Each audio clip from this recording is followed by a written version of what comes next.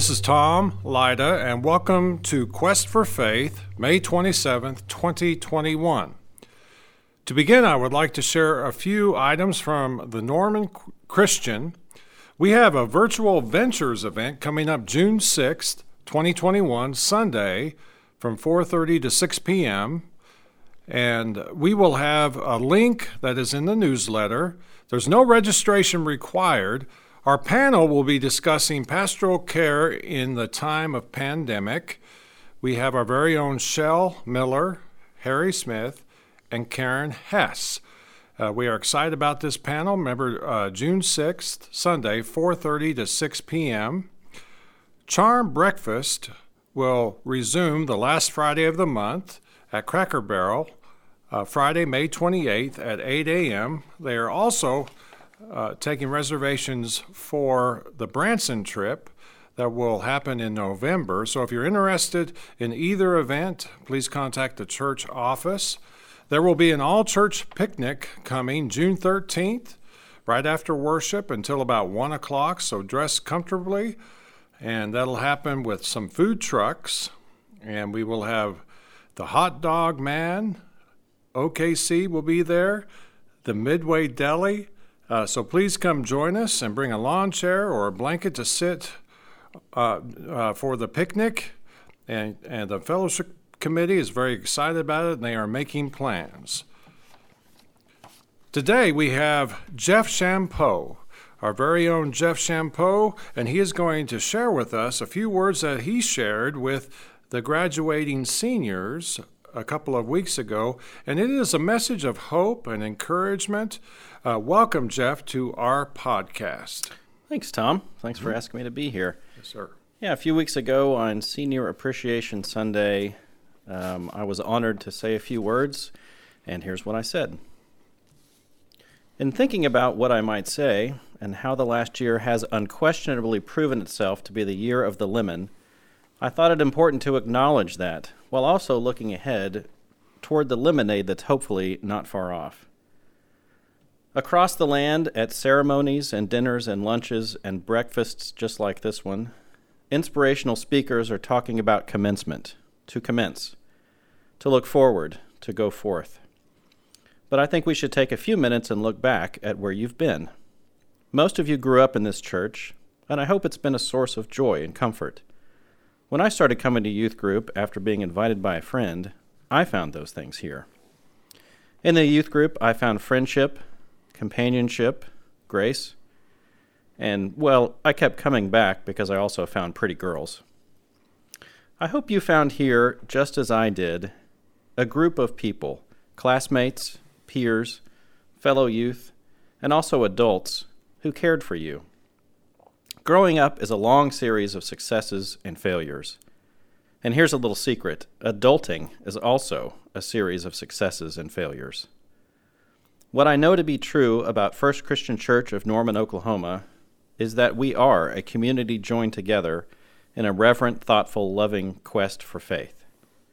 To me, community is the key word there. We're in this together.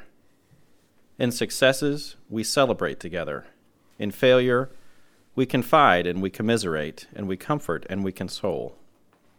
Sometimes it may not feel like a community when people are inconsiderate or mean or, dare I say it, when they disagree with my view or philosophy on something critically important, like whether to buy ultra-soft or ultra-strong Charmin. But community doesn't mean that everyone agrees on everything all the time. It means we can disagree with an idea, but love the person who holds that idea.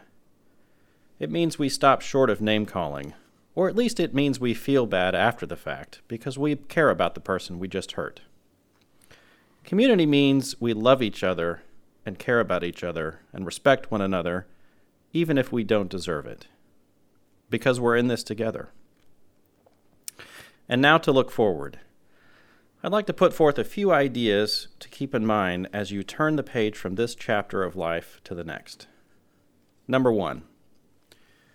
Make progress a priority.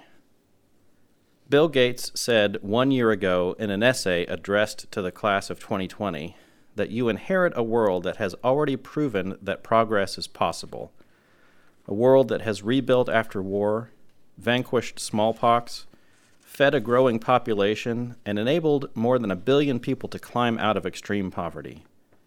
That kind of progress didn't come about overnight or by accident. It was the result of people just like you who dedicated themselves to serving humanity by playing a role in propelling us forward. You, too, have a role to play. Number 2, give someone your shoes. On the 2003 youth mission trip to Honduras, we stayed in a small village with no running water, spotty electricity, and no one space big enough to house all 40 of us or so that were there. So we split up into 2 groups at night to sleep. There was no such thing as air conditioning down there, so we slept with doors and windows open in hopes a slight breeze would make it a little bit closer to tolerable. We left our shoes near the front door to cut down on the amount of sand we tracked in, which didn't work. One morning we awoke to find that all of our shoes near the door had been stolen. Amid the outrage of having to locate our spare pairs of shoes and put them on, Robert Marriott said the words we collectively needed to hear at that moment. The people who took our shoes were probably just looking for some to give to their brothers or their sisters. Since both pairs of my shoes had been taken, Robert gave me his spare pair to wear home. When someone needs shoes and you have some to give them. Just do it. Number 3, leave room. Leave room at the table for those with whom you disagree. A few years ago, when some other churches around the country were actively making it harder for women to occupy leadership roles, our denomination passed a resolution at a General Assembly known as the All Means All Resolution. Its official title was GA 1327, Becoming a People of Grace and Welcome to All. And although there was much discussion before it was voted on, and a few people voted against the resolution, it was overwhelmingly adopted.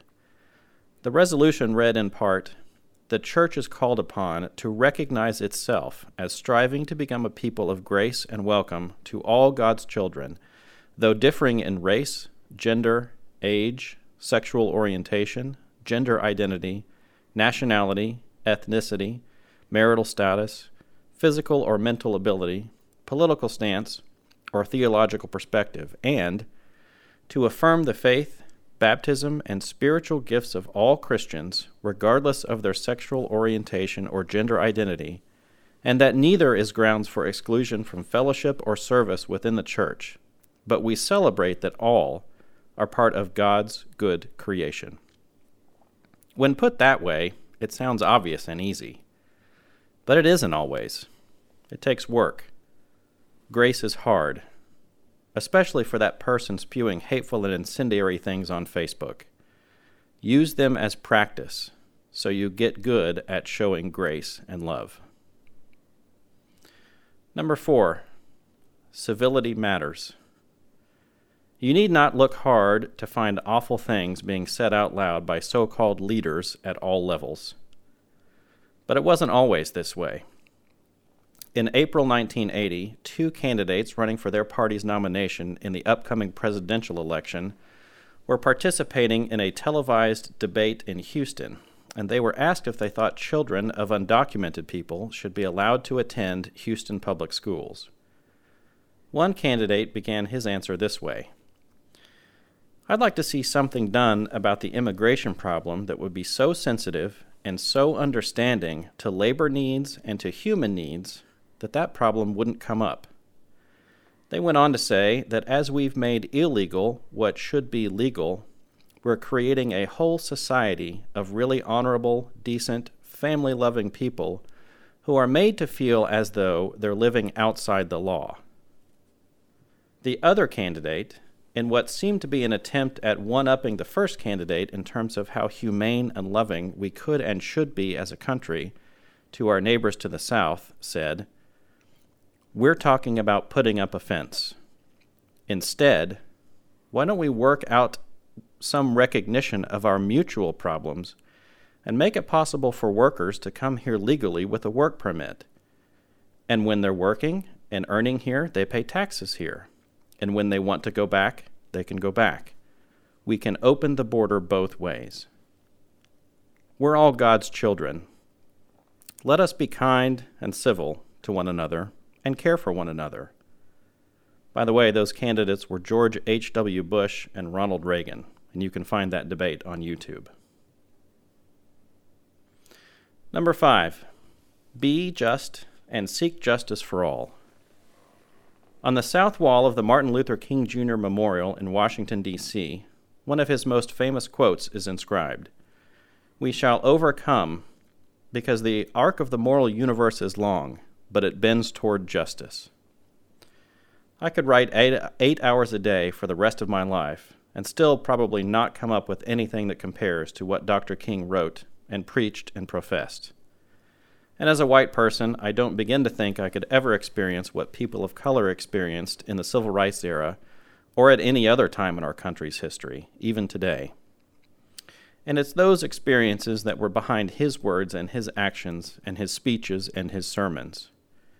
Still, I have tried to train myself to look for justice and the denial of justice, and then do what I can to help. Again from Dr. King, injustice anywhere is a threat to justice everywhere. We are caught in an inescapable network of mutuality, tied in a single garment of destiny. Whatever affects one directly affects all indirectly. Number 6, BRBG.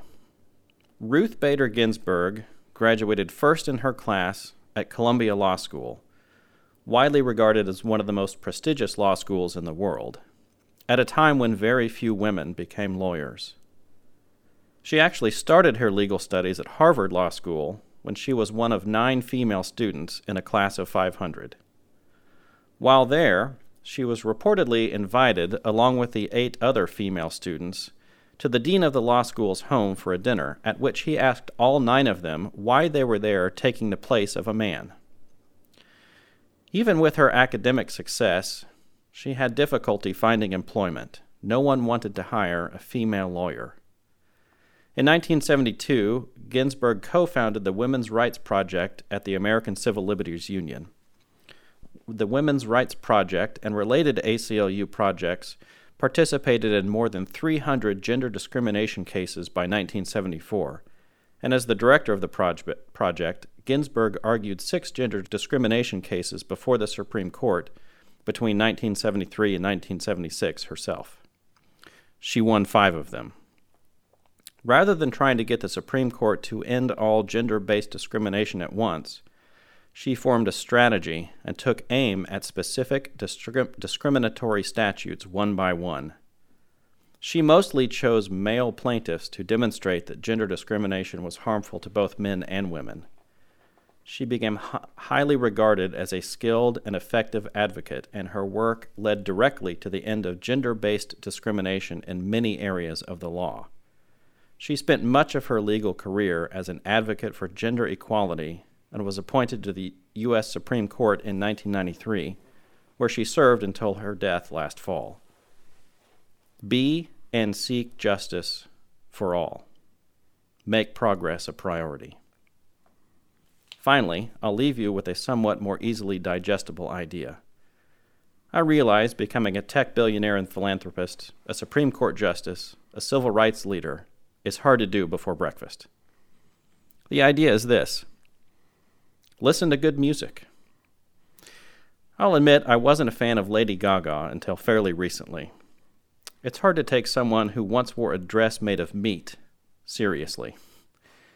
But here are some lyrics of hers that I find to be profound. I'm beautiful in my way, 'cause God makes no mistakes. I'm on the right track, baby. I was born this way.